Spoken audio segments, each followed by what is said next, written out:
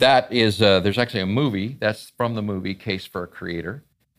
And I thought that that was a good introduction to what we're going to talk about tonight, because we could have done Genesis 2 today. I think that would have been perfectly acceptable, and there's a lot of positives that were there. But I considered that, especially on the heels of our discussion last week of Genesis 1, that it would be good for you to understand the two primary arguments that come out of believing that there is a creator. These two arguments lead to that, all right? But in the West, there has been a decreasing willingness to believe in the existence of God. And so there's been this scramble to try to come up with other ideas that will explain the origin of the universe and the intelligence that we find, the intelligent design, if you will, that we find in the universe. So this week we're going to talk about what is called the cosmological argument, right? So why are we here, all right? Cosmological arguments for God's existence. And now I say cosmological arguments because there are actually two that are intertwined here. The first one that we'll look at is why. In addition to understanding that anything that begins to exist has a cause, and then trying to uncover what that cause might be for a universe like ours, there is this idea of anything that begins to exist has a reason. Now, scientists will talk about, well, the universe is just why can't it be just a brute fact? And in fact, Dawkins is famous for saying that why is a silly question. Is why a silly question? Is why a foolish question? Why drives our thinking all the time. In fact, you probably are more apt to ask why than you are to ask how. Right? We want to know, well, what is that? What's going on here? And once something is going on, you're like, well, why? Why is this happening? We ask these sorts of questions, right? Well, why does the universe exist? Why do you exist? Well, Dawkins says, oh, well, why is a silly question? It's because science doesn't answer that question. There's nothing wrong with that, okay? Science is not God, although some people treat it as though it's God. Science is a brilliant strategy to uncover causation, essentially, right? To be able to look at the way things are and see how they work. And because the universe operates in continuity, all right, broadly, it's called the continuity of nature. That means that what has happened will continue to happen. Causation will continue, right? If nature didn't have continuity, then science would have no predictive value. In fact, it's really questionable whether science would be valuable at all. So let's just take one example. Scientists have hypothesized that the poles, the North Pole and the South Pole, magnetic poles, may gradually shift, okay? Because they're watching some shifting going on now. Again, there's continuity. So they see something happening and they're predicting, well, if that continues to happen, then those poles are eventually going to shift. But what if they just shifted randomly all the time? What if the North Pole and the South Pole just shifted all the time? What if we just suddenly had more poles than that? If other parts of the Earth suddenly have these magnetic poles. Are you following how difficult it would be, how chaotic and random? Just imagine how ancient humans felt about the world around them. They didn't follow a logical, reasonable, planned approach to understanding the way things work. So everything just seemed like, it was being caused by some outside source or outside force. And as a result, most ancient religions are animist religions, right? There's a god of the wind and the god of the waves, and there are all these gods, and they're all out there moving everything, right? Because they just like, well, how is this happening? So their answer to how was, well, these gods are making this happen, okay? So what I think many times occurs is Christians and other theists, and a theist is somebody who believes in an all-powerful personal God, whether it's the triune God of Christians or the hardcore monotheistic God of the Jewish people or of the Muslims. Muslims, Jews, and Christians all share a theistic view of God. This is an all-powerful personal being that is above and beyond the universe, that created the universe and is capable of exercising his will, right? That's broadly speaking, that's a theist. So William Lane Craig's argument that you saw presented up here, the Kalam cosmological argument, actually comes from Islam. Al-Ghazali was the name of the Islamic philosopher / theologian that formulated that argument. And he formulated that argument even before there was scientific evidence. In fact, before there was science. But he formulated that argument before there was scientific evidence for a temporal, I should say, universe. That is a universe that began at a point in time. And, if things continue as we see them in a naturalistic way, then it eventually is going to die, all right? But Al-Ghazali used some other observations and ideas to put forth the premise that the universe was not eternal. And one of those ideas was, and I can't remember if I have that in this set of notes. If I don't, I'll have it in the teleological notes. But one of those ideas was that an actual infinite number of anything is impossible. Infinite time is actually impossible. An infinite number of anything, any discrete set of object is impossible. And I'll show you why when we get to that point. But I'm simply touching on it right now to say that Al-Ghazali used some arguments to demonstrate this and then formulated that.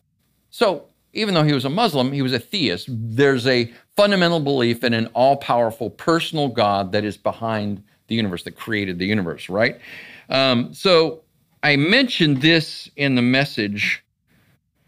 If I didn't mention it in the message, I mentioned it last week, but there was a philosopher by the name of Leibniz, a brilliant philosopher, mathematician, who stated that everything that begins to exist has a reason for its existence. And if the universe began to exist, then it has a reason for its existence. And if it had a reason for its existence, then the most plausible reason is God. But let's get back to this idea of why, okay? Don't confuse why with how. So I'm going to go back to a time in philosophy before Jesus existed. About 400 years before Jesus existed, there was a philosopher named Plato, and he writes about his teacher, a philosopher named Socrates. And that teacher, Socrates, never wrote. So everything that we have regarding Socrates comes from Plato. But Plato, in his dialogue called Phaedo, is speaking, and this is a dialogue that Plato wrote about Socrates. And the dialogue, or the little work, the little book, if you will, is called Phaedo. And in this work, Socrates is speaking with his students for the last time. He's been sentenced to death by the Athenians for, quote unquote, perverting the youth. And so they gave him hemlock to drink. They said, well, here's what you're going to do. You're either going to be excommunicated and you won't be allowed to be anywhere near Athens, or you can commit suicide. And just to show you how much of a community these people were. So I talked, Sunday about how we were made for relationship. And, maybe some of you are like me, you kind of like being alone. But being cast out of your community, being excommunicated like that, was really one of the worst things that could happen to you in the ancient world. They were just a very communally oriented people. The Jews were like that. The Greeks were like that. And so Socrates said, no, he thought it was the honorable way, taking the honorable way. He lived under the rules and expectations of the Athenians all this time. So if they said that he needed to die, okay, he was going to die. So Phaedo is him sitting on in a room, really sitting on a bed, and talking to his students. That's the entire book, is just all of these things that he says to his students for the last time. So he asks the question of his students: why am I sitting in this room with you? Why am I sitting on this bed? And here's the quote, and you can put that up there. It was as if a person had said that Socrates is sitting here because he is made up of bones and muscles, instead of telling the true reason, that he is here because the Athenians have thought good to sentence him to death, and he has thought good to await his sentence. Then he says, I wonder that they cannot distinguish the cause from the condition, which the many feeling about the dark are always mistaking and misnaming. This is what science does. It mistakes why for how, or how for why, or simply wants to eliminate the question of why at all. Why is Socrates sitting here? Well, you give these physicalistic answers. Why am I sitting on this stool? Well, your body is, at such and such an angle, and there are these forces that are acting on the floor and on the stool, but you're not explaining why I'm sitting on this stool. You're explaining how. And this is the confusion that we have. Why am I sitting on this stool? Because I'm addressing you. Because I wanted to deliver this talk this evening. We can go into other reasons, more practical reasons why I'm sitting on a stool instead of standing the whole time. But these are whys. These are motivational questions. And these are questions that science doesn't answer. Science cannot answer, as a matter of fact. Okay? So why is there something rather than nothing, Leibniz asked. In other words, why does anything at all exist, William Lane Craig asks. It is the most basic question that anyone can ask. So, formulation of cosmological argument number 1 is as follows. To explain the existence of the universe, everything that exists has an explanation for its existence. If the universe has an explanation of its existence, that explanation is God. The universe exists. Therefore, God is the explanation. Now, honestly, that's probably not terribly compelling for many people today, and that's why you don't hear this argument used that often. But I think bringing forth the question, why does the universe exist? Why do you exist? For many people is something that they would like to have answered, and that can put you into the next phase of the argument, all right? So let's look at, some people would say, well, the universe is just, it's a blunt fact. It's a brute fact. It's necessary. Is the universe necessary? Does it have to be here? Okay. So what does it mean to exist necessarily? It is impossible for such a being not to exist. A necessary being must exist. It cannot not exist. Numbers and sets may fit into this category. They cannot not exist, but these are conceptual, right? This isn't a physical reality. A necessary being is uncaused by definition. So, by the way, this is the answer to the question that people pose. Oh, well, you think the universe had an, beginning to its existence. Well, then what about God? Where did God come from? But God is by definition the necessary being. This argument works because it says if something begins to exist, it has a cause. But God did not begin to exist. Well, then I don't think the universe began to exist. But as we saw in the video clip, and we'll cover this again in a little bit, there is scientific evidence that the universe began to exist. If we had evidence that the universe was a steady state of matter and energy, then it would be more difficult.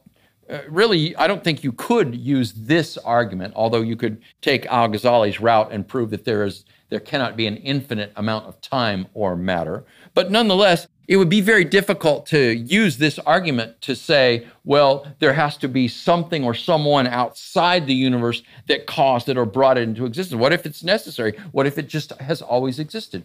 But it hasn't. Scientifically, it has not. Now you may say, but what about the multiverse? We're going to talk about that next week. But let me just jump forward and say, there's no evidence for the multiverse. It's a hypothesis. It's a theory. It's mathematical in its orientation, but there's no, people are like, well, I don't know about science. Then why do you believe in the multiverse? Because there's no science behind the multiverse. There's cosmologists that have come up with theory, and yet it's made its way into popular culture. We'll talk about it probably next week. In fact, there's a piece of video from that same case for a creator that I'll play next week, right? So God is the necessary being. And this is where we find the answer to the question, where did God come from and who made God? God is being itself, pure being, and is the source of being to everything else. So Aquinas said God is the ground of all being, the essence of existence. It's very simple. From nothing, nothing comes. That's just basic. Nothing doesn't produce something ever. The closest that, you and I could come to having nothing is if we had a vacuum, right? So in science, you have vacuum tubes. There's nothing inside the vacuum. There's actually something inside the vacuum. There's space inside the vacuum. And if you're shining light through it, then there's light particles going through the vacuum. But it's easier for us to conceive of nothing as a vacuum, right?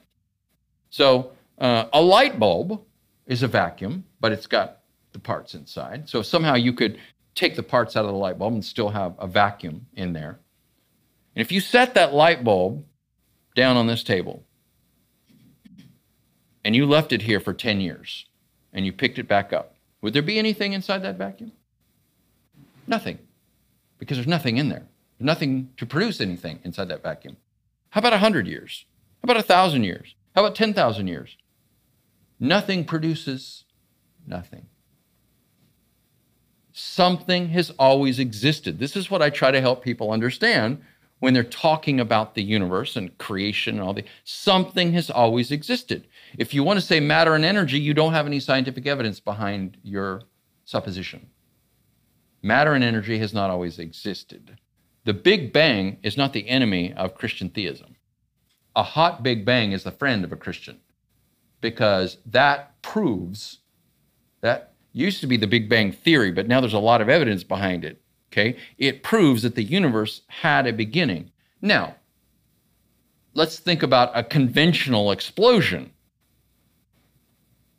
So if, something blows up, do you have any sort of order after the explosion? No, you have massive disorder. I mean, put a bomb at the base of any building, and what once was a building will be a mess, all right? It's just, everything is just, exploding outward with no plan, no purpose, whatever. And yet the universe is not like that. So this is obviously not just any type of explosion, okay? So these are things to think about. Now, does this instantly and automatically prove the God of Christian theism? No, it doesn't. It just clears a lot of clutter out of the way, right? It moves a lot of things out of the way. All right, so the next question then, is the universe necessary? Carl Sagan famously said, the universe is all there is, all there ever was, and all there ever will be. Sadly, Carl Sagan passed away, I think, in the 80s. And also, sadly, he never really fully understood what Einstein demonstrated, that the universe had a beginning and it has not always existed. So if Sagan was correct, then perhaps the universe just is a brute fact, but he's not correct. So let's look at this concept of contingency, something that is contingent. The universe is not necessary. God is the necessary being, but something that is contingent, right? You are contingent. The universe is contingent. Some things rely on others for their existence, and these things come into existence.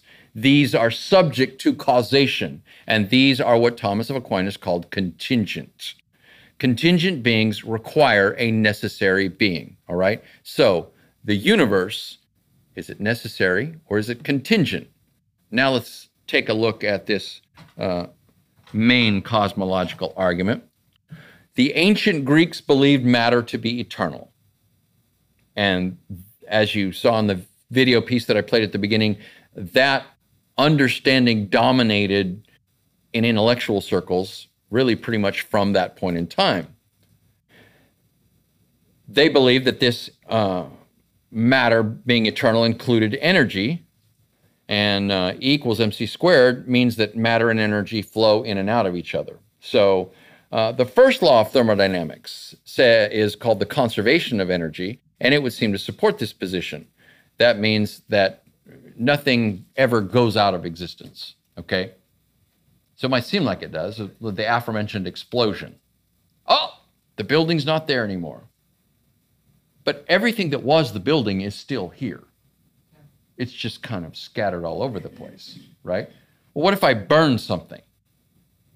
But in the ashes, in the smoke, you have everything that once was burned. It just doesn't look like it. So that's the conservation of matter. Matter doesn't ever go out of existence.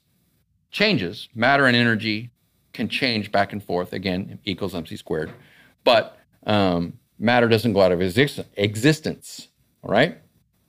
Neither matter nor energy can be created nor destroyed. That's the first law of thermodynamics. So again, up until the early to mid 20th century, science was nearly united behind this idea called steady state. Now, I do have this in my notes here. So we're going to go to this notion that infinite time is impossible. Now, this is controversial. There are plenty of scientists that would say, no, this isn't true, right? But let's make this statement first. It is impossible that there should be an infinite regress of events in time. That means it is impossible that time would go back and back and back infinitely. The series of past events comes to an end in the present. Think about it. The series of past events comes to an end in the now, okay? But infinity cannot come to an end. If the regress of past events were infinite, then it would be impossible for the present moment to arrive. Think about it. If past time, infinite time, were a reality, then the present would never arrive, all right? Because it would be impossible for us to cross the infinite to get to today, all right? Let's look at these two symbols here. Aleph is a symbol that represents an actual infinite, and the lemniscate, which is the famous 8 on its side, represents a potential infinite, all right? So let's look at this idea of a potential infinite. A potential infinite is possible, but an actual infinite is impossible. What is an actual infinite? According to William Lane Craig, a collection of definite and discrete members whose number is greater than any natural number. Now, I know for some of us that are not mathematically oriented, this is like, huh? Okay. But just look at the quote up there, okay? A collection of definite, discrete members in a set, if you will, whose number is greater than any natural number. An infinite number of objects then is impossible. Infinitely adding or dividing objects or events is impossible. Therefore, although the universe is vast, it cannot be infinite. Now we get to the mathematician. All right, this is cool. This is why I wanted Jordana to be here. She would love this, all right? This is an illustration, a thought experiment given by David Hilbert, a famous mathematician. It's called Hilbert's Hotel. He said, the infinite is nowhere to be found in reality. It neither exists in nature nor provides a legitimate basis for rational thought. The role that remains for the infinite to play is solely that of an idea. This is the conclusion to the Hilbert's Hotel illustration. I would really need to get to the rest of my notes to go into his thought experiment, right? Suffice it to say, the universe is contingent, okay? So how did it come to be? The explanation and the cause of the universe. Where did the universe come from, right? Let's look at the Big Bang Theory. The most widely accepted cosmological model was first theorized by Alexander Friedman and Georges Lemaitre in the 1920s.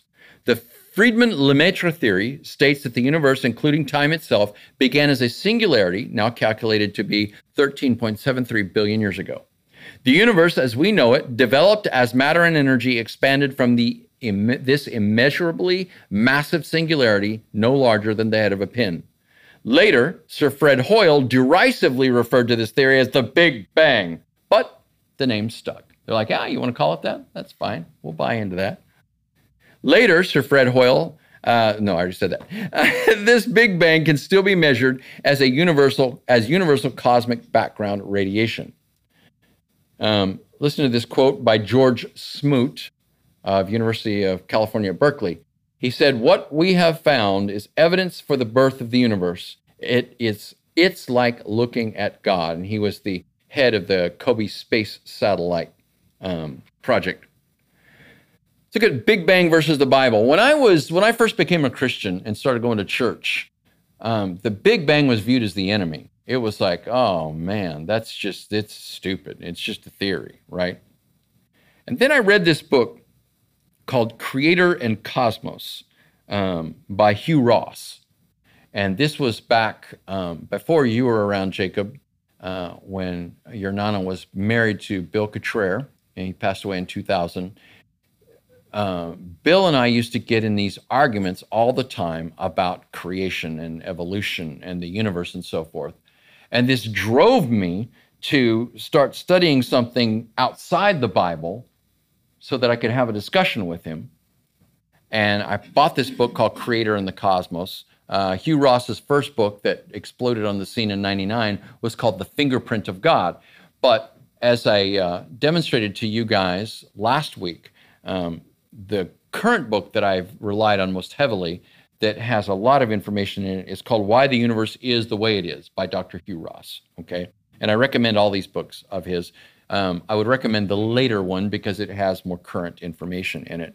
But nonetheless, as the result of looking at what Hugh Ross had to say, I thought, I agreed with him.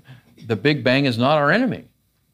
Now, just stating that an explosion is the creative event, I think, falls far short. But demonstrating that the universe had a beginning, I think, is a very, very big deal. So Genesis 1, as we saw last week, is not a scientific explanation of how the universe was formed. It's a revelation to teach people of every age and from every era that God created the universe by his word. I believe in the Big Bang. God spoke and bang, it was, right? The Big Bang is our friend. That's what I always say. What we have found is evidence for the birth of the universe. It's like looking at God. That was the quote we saw earlier. The Kalam cosmological argument. I've given it to you several times here, but I would advise you to memorize this. It's very, very simple. Whatever begins to exist has a cause for its existence. The universe began to exist. Therefore, the universe has a cause for its existence. Right? That's the simplicity of that argument. It's laid out as in an Aristotelian syllogism. That's what that's called. A logical syllogism. Okay? All right, let's look at impossible causes. Because all we've shown here is that the universe was caused. Nothing cannot produce something. So, what caused the universe? What preceded the Big Bang? Scientists can't tell you that.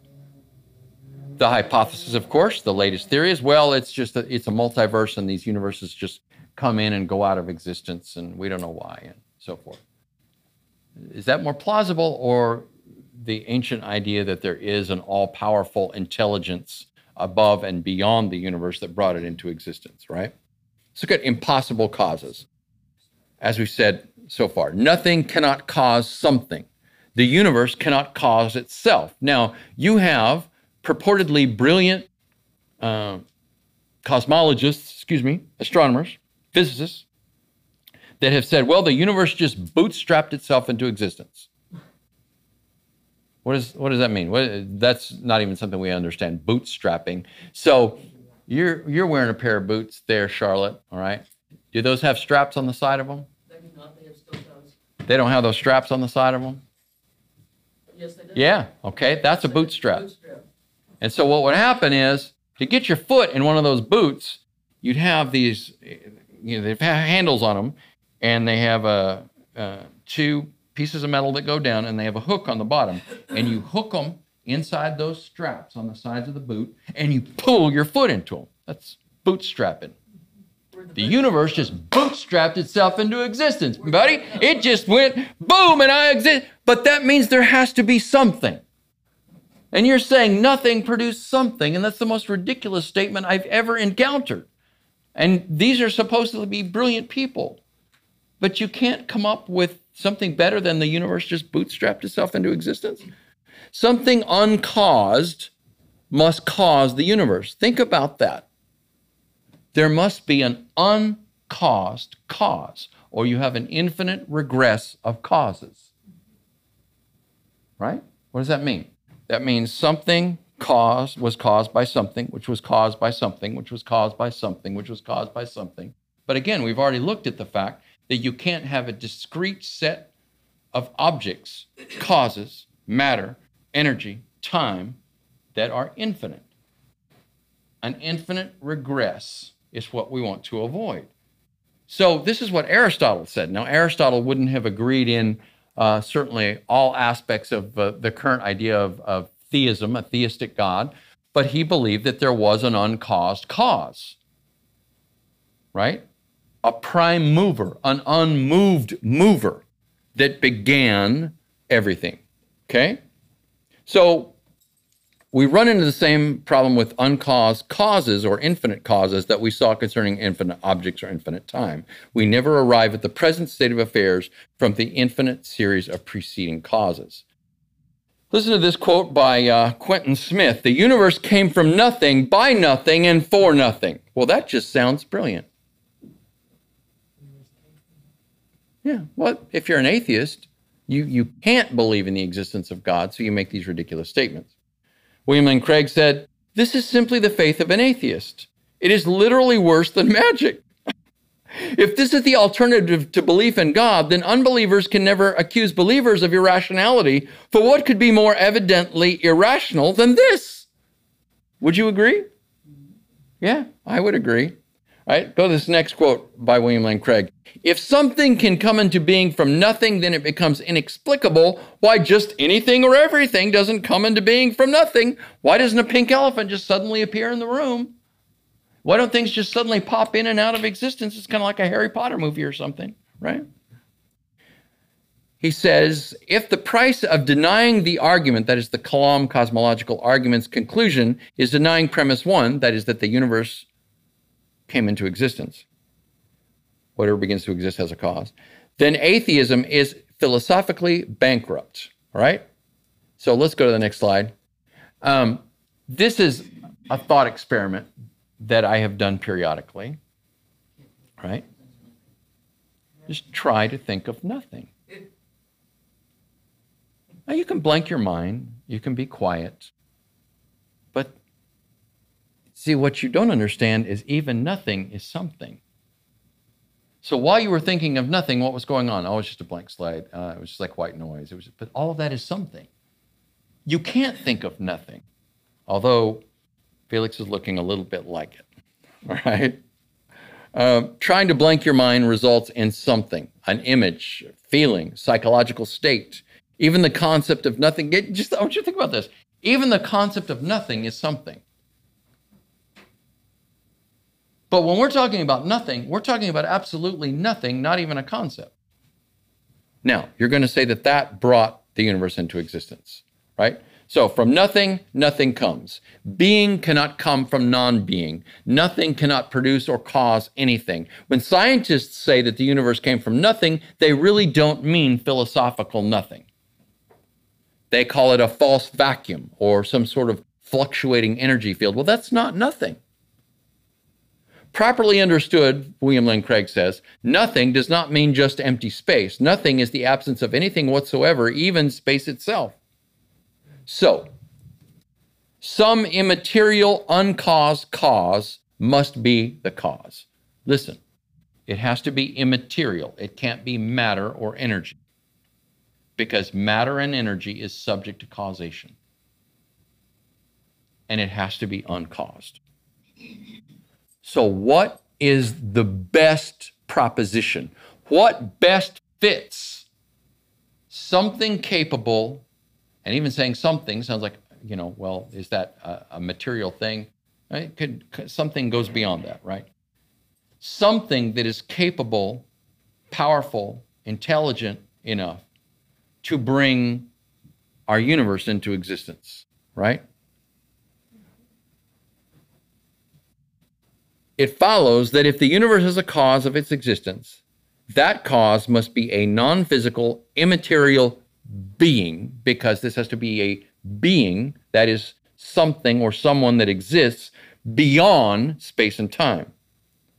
Now, there are only two sorts of things that could fit that description that we have any experience with. Either an abstract object like a number, or else an unembodied mind. Can a number create anything? No. A number is just an abstract, right? It's beyond space and time, but it can't create, can't cause anything, can't bring anything into being. So the other possibility, plausible solution, is an unembodied mind. That is a mind, not a brain. A mind beyond matter.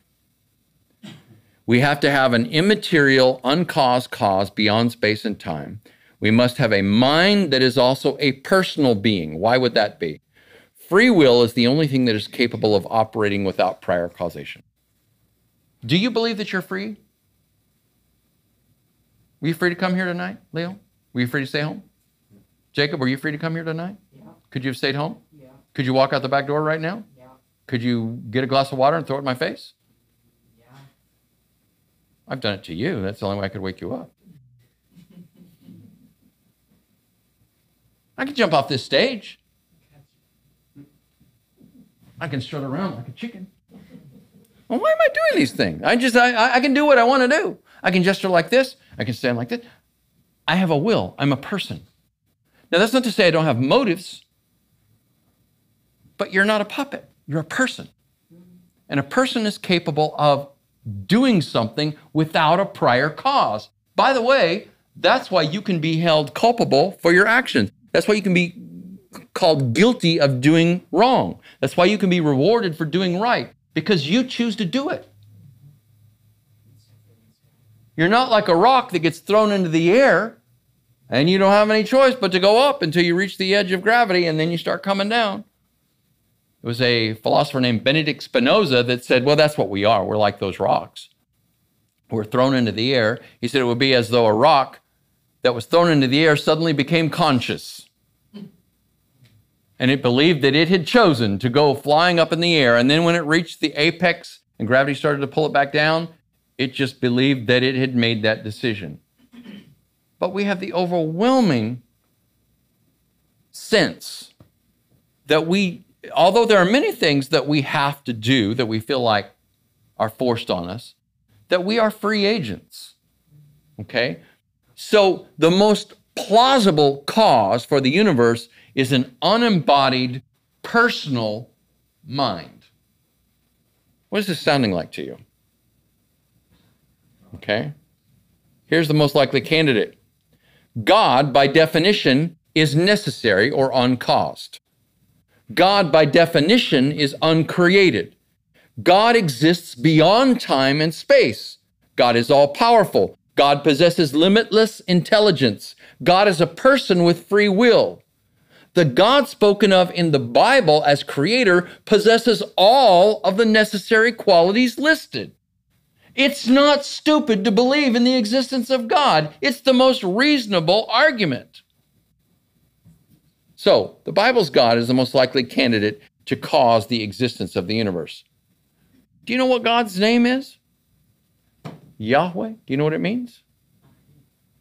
I am.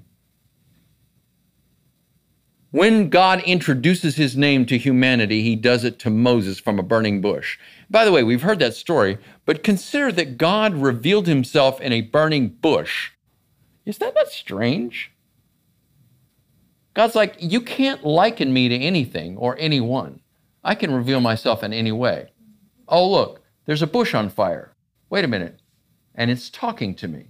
I need to go and look at this. What is going on? And this voice comes out of the bush on fire that doesn't burn up and says, take off your shoes. You're standing on holy ground. I would say, holy cow, and probably start running the other way. But Moses stuck around. In the conversation that God has with Moses, where he's seeking to get Moses to go and be used as his agent to deliver the people of Israel from Egyptian slavery, he reveals his name. Exodus 3:14 and 15. Then Moses said to God, if I come to the people of Israel and say to them, the God of your fathers has sent me to you, and they ask me, what is his name? What shall I say to them? Can you believe this? Until this point, Abraham, Isaac, Jacob, 400 years of Israelites growing from a family, an extended family, into a nation with over 1 million people, they didn't know God's name. He was just God. They called him Lord, Adonai. They didn't know his name. Interestingly, the Jews won't use his name to this day because they are reverent and don't want to violate the third commandment. What's the third commandment? Not use the Lord's name in vain. Say it again? Not use the Lord's name in vain. That's right. If you memorize all 10 and the first 2 scriptures, I'll give you a gi. I already got him memorized. All right, dude. All you got to do is say them to me and I'll buy you a gi. Be about a size 5. Well, I don't know. How tall are you? 5. Okay, 4. All right. God said to Moses, I am who I am. And he said, say to the people of Israel, I am has sent me to you. That's what Yahweh means. That's what it comes from. It's the proper name of the God of Israel. The pronunciation that you hear older folks, and you will see in the King James sometimes, is Jehovah. How many of you have heard that name? Jehovah.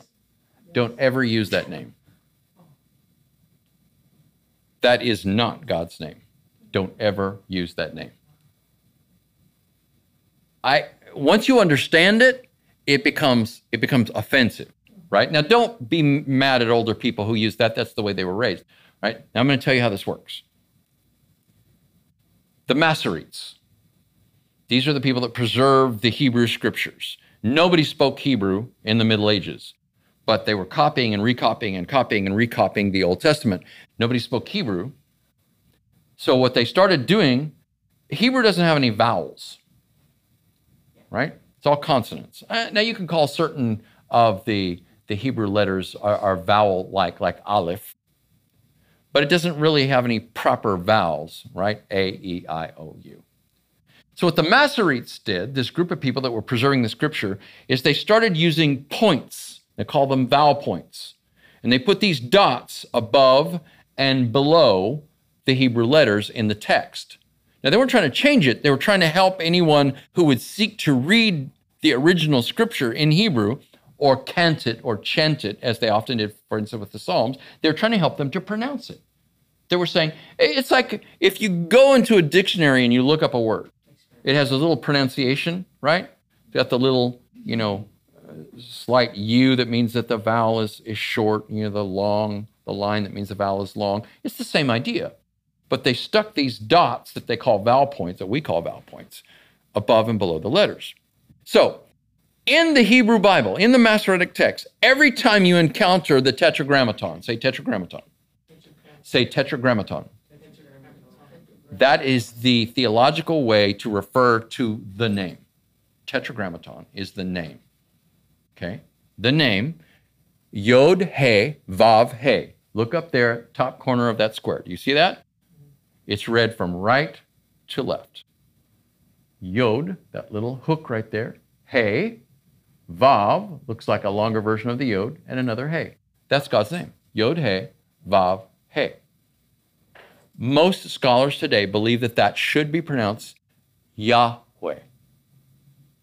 Right? And we have these, contemporary song, Yahweh, love, Yahweh, Yahweh, Yahweh. I think that trivializes God's name, and that's going the opposite direction from what the Masoretes did, which was to prevent people from pronouncing the name at all. Okay? So what they did, every time you encounter Yod-He, Vav-He in the text, and God's name is used over and over and over and over and over hundreds of times in the Old Testament. Every time you encountered that, the Masoretes would put the vowel points for another word over it. They would put the vowel points for the word Adonai.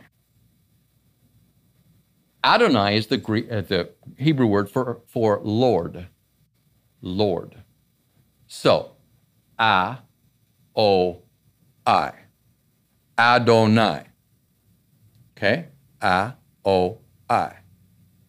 Those vowel sounds. When they put those vowel sounds over Yahweh, Yehovah. When it comes over into English, English is a Germanic language.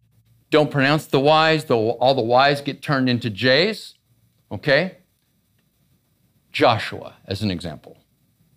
Do you know what it is in Hebrew? Yehoshua. Okay? Jacob. Know what it is in Hebrew? Yaakov. There's no J. That's German. And becomes English. So Yahweh becomes Jehovah. What is it? What is W? W. Two V's. Jehovah. That's not God's name. This is God's name. It's the proper name of the God of Israel. All right? Here is it comes from or it is related to the Hebrew word for life, Hai, right? And back up a square for me. I don't know where this is at. This should be, yeah, there it is. The one bringing into being, the life giver, the giver of existence, the creator, he who brings things to pass, the performer of his promises. All of those are what that name is about. Listen to these scriptures. Before me no God was formed, nor shall there be any after me. This is Isaiah 43:10. Isaiah 44:6. I am the first and I am the last. Besides me there is no God. And then, of course, the first verse in the Bible, in the beginning God. The first verse in John, the Gospel of John, in the beginning was the Word, and the Word was with God, and the Word was God. Right? So let's get it down to you. Why are you here? Why am I here? I don't mean why are you here sitting here this evening. I mean, why are you here on earth? Well, you're contingent. You don't have to exist. You're absolutely dependent upon the necessary being, that is God, for life and existence. So why are we here? There is a reason, right? And we talked about this. The reason is for you to glorify God. You were put on earth at this time and in this place so that you will, first of all, seek and find God. Listen to what the Apostle Paul said to the Greek philosophers of his day when he was called before them on Mars Hill in Athens, by the way. Same place where Plato wrote about Socrates being commissioned by his citizens to commit suicide. In Athens, on Mars Hill, Paul says to the philosophers of his day, to the philosophers that wanted to hear from him, that is, from one man he made all the nations that they should inhabit the whole earth, and he marked out their appointed times in history and the boundaries of their lands. God did this. Here's your reason. Why are you here? God did this so that's an answer to reason. What does it say? So they would seek him and perhaps reach out for him and find him, though he is not far from each one of us. God wants you to find him. He put you here to give you the opportunity to seek and find God. Listen to Jeremiah 29:11 through 13. For I know the plans I have for you, declares the Lord, and he's talking to the Jewish people, plans for welfare and not for evil, to give you a future and a hope. Then you will call upon me and come and pray to me, and I will hear you. You will seek me and find me when you seek me with all of your heart. Now, that's real basic, right? We're already in church. We're already Christians. We already believe all this, but I don't think that we often enough go back to these original questions, right?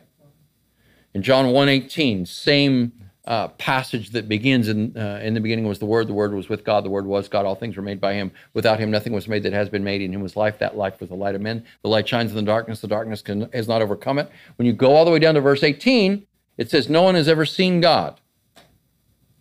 Has anybody ever seen God? No one has ever seen God. The one and only Son, the one who is at the Father's side, he has revealed him. So, bring it all the way down. If you seek God and you seek him genuinely, you're going to find Jesus. Those he foreknew, he also predestined to be conformed to the image of his Son, in order that he might be the firstborn among many brothers. Scripture says, whoever will call upon the name of the Lord will be saved. So this brings you to the cross. Jesus reveals God. You're here to find God, and then you're here to glorify God with your life. You're here to decide whether you want to spend eternity in heaven with God, or whether this is it. And I'm a conditionalist. I really, really hope that hell is not eternal. Hell is eternal, but I hope it's not an eternal experience of torment. One way or the other, I would want to spend 10 minutes in hell, or 10 years, or 10,000 years, or do you want to spend eternity with God? This being that created you and is calling you to him, right? So all of this might sound like I'm being evangelistic to a group of people who come to church all the time. But again, what I'm truly hoping to do is to speak through you. You have friends. Jacob, the people you're going to encounter, especially in the branch of the Navy where you're going, you're going to find a lot of atheists, right? And they're not going to be all of these anti-theist haters that you encounter in, writing like Christopher Hitchens or Richard Dawkins. Some of them just haven't found a compelling reason to believe that God exists. You know what? I have a heart for people like that. If you're sincere and your questions are sincere, then we can have a conversation. If your questions are just designed to build a barrier between you and this God that you don't want to believe in, that's a different story, right? We just are not going to have really any sort of relationship. But what I hope is that I've presented some facts here for you tonight that you can share, that you can use to clear out the mental clutter, right? And, you've got a book that I gave you that I think comes from another angle. It's largely going to be the teleological argument, which is what I'm going to present next week. But the fellow that wrote that book is a cold case detective, I think, from LA. In fact, he's been called on all of these TV shows to, talk about cases that have been closed, murder cases and so forth that have been closed. But he looked at the universe, and he used the same types of tools, intellectual tools, that he used to solve crimes to demonstrate that the universe proves the existence of God. He looked at Jesus and the Gospels and did the